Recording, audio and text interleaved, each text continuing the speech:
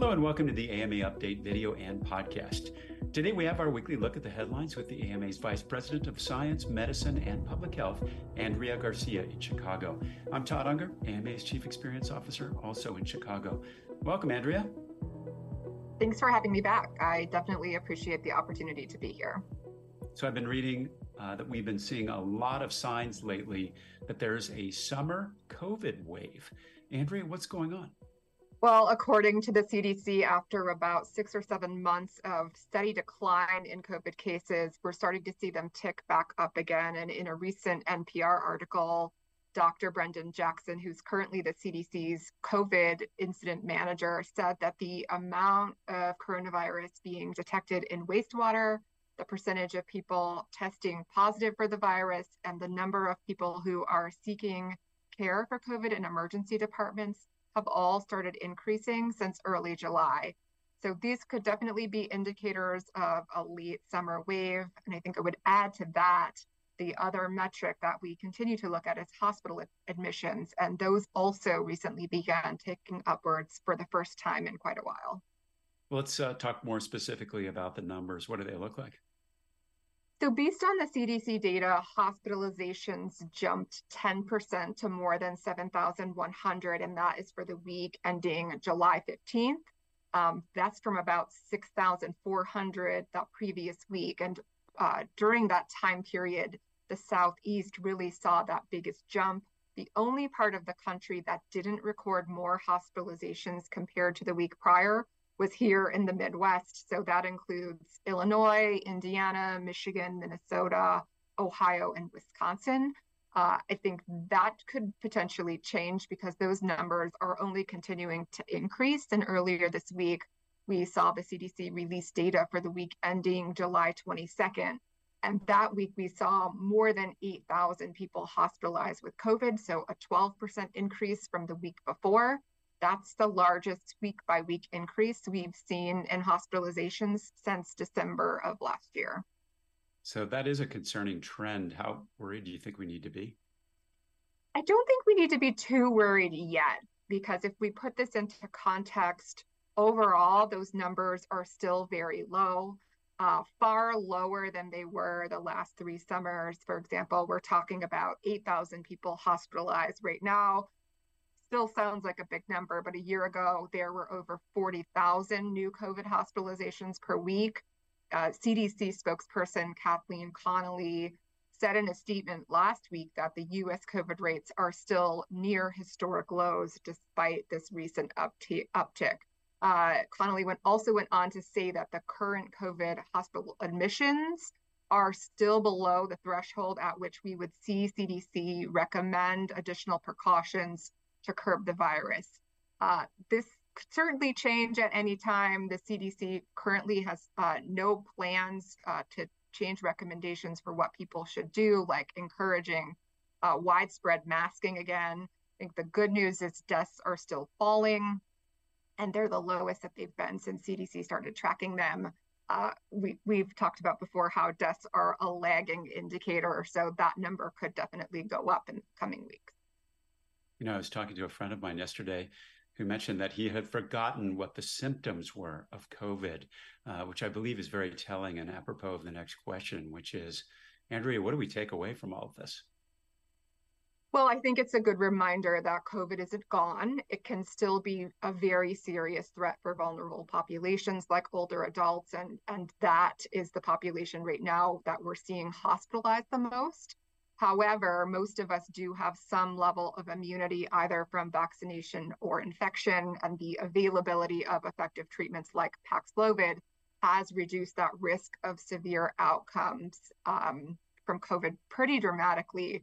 With that being said, the virus is still out there. There's still a risk of long COVID, and we don't know what the future holds. We could certainly see a surge or identify a new variant. What we do know is we need to keep up our surveillance efforts and our genomic analysis to detect these surges and new variants as early as possible. And we need to keep evolving our vaccines and treatments because as much as we want it to, the virus is not going away.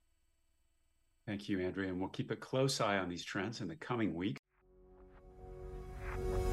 Medicine doesn't stand still, and at the AMA, neither do we. AMA members are physicians like you who are shaping the future of medicine. Become a member today and join the movement. Visit ama-assn.org/movingmedicine.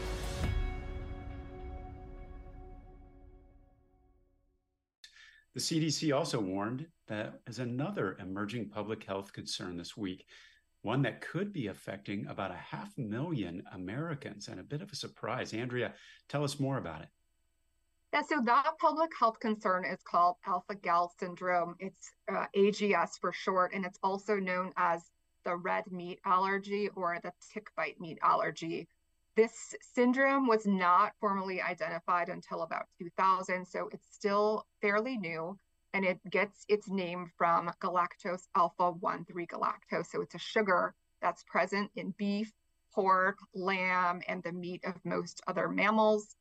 It's associated with tick bites in the US, and it's most likely a Lone Star tick, which then transmits this sugar into your system.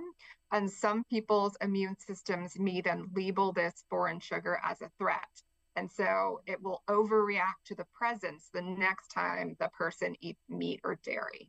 Andrea, it seems a bit of a surprise that there are 500,000 people who are already affected by this. Is that true? Well, if we look at the report issued by the CDC last week, between 2010 and 2022, there were more than 110,000 suspected cases of AGS identified here in the US. CDC thinks that that number is probably closer to 450,000 people that might have been affected between 2010 and 2022. And that's because that diagnosis of AGS requires a positive diagnostic test and a clinical exam. And some individuals with AGS might not get tested. I think the other thing at play here is the fact that many physicians know very little about this. The CDC did a survey of about 1,500 respondents, including physicians, and a surprisingly large percentage, about 42%, were not aware of AGS. And another 35% said they weren't confident in their ability to diagnose or manage patients with AGS. So CDC is really trying to get the word out about the syndrome to help facilitate that rapid diagnosis to improve patient care. So, Andrea, what should physicians be watching for, and what do they do if they suspect AGS?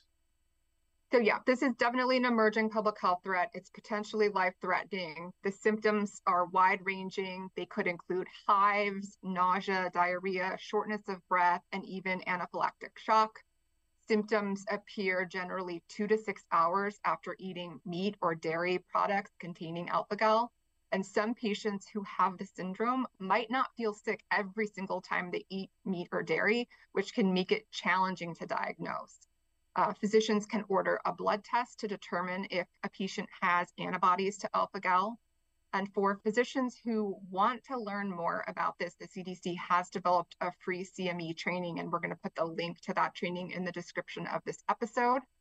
It's also important for physicians to educate patients on tick bite prevention, because unlike some other tick-borne diseases, AGS doesn't have a treatment or a cure. So we want to prevent people from getting bit in the first place.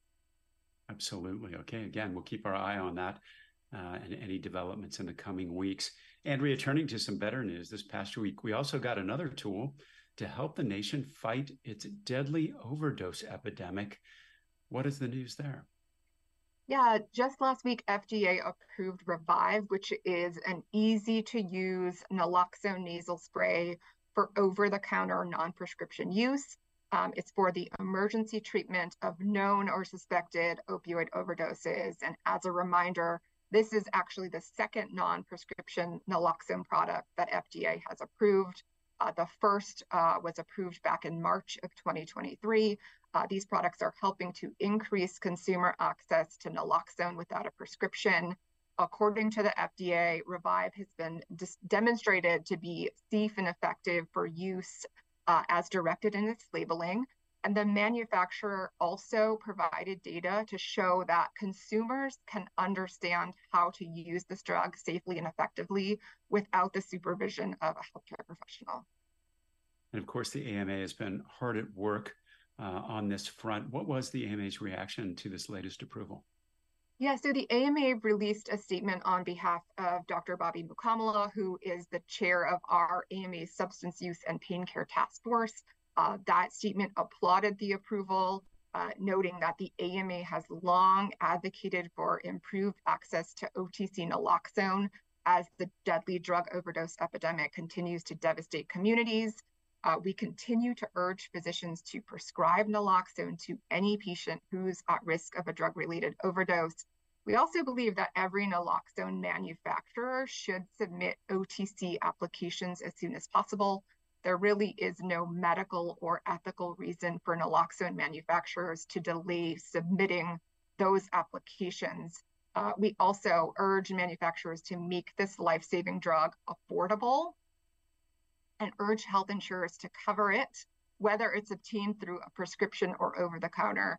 No one should be maximizing profits over saving lives. And do we have any recent data on just how many lives that we're talking about? So despite that downward trend we're seeing in opioid prescriptions, drug overdose persists as a major public health issue here in the US, continues to be a priority public health issue for our AMA, and per the FDA, in the 12-month period ending in February of 2023, more than 105,000 reported fatal overdoses occurred. Those are primarily being driven at this point by synthetic opioids like illicit fentanyl. Drugs like naloxone are only going to make a difference if they're affordable and quick and easy to access, like through drugstores, pharmacies, and other retail outlets. Well, thank you so much, Andrea. I know we're going to continue fighting the overdose epidemic at the AMA, and that is good news. That wraps up today's episode. We'll be back with another segment soon. In the meantime, you can catch all of our podcasts and videos at ama-assn.org/podcast. Thanks for joining us today. Please take care.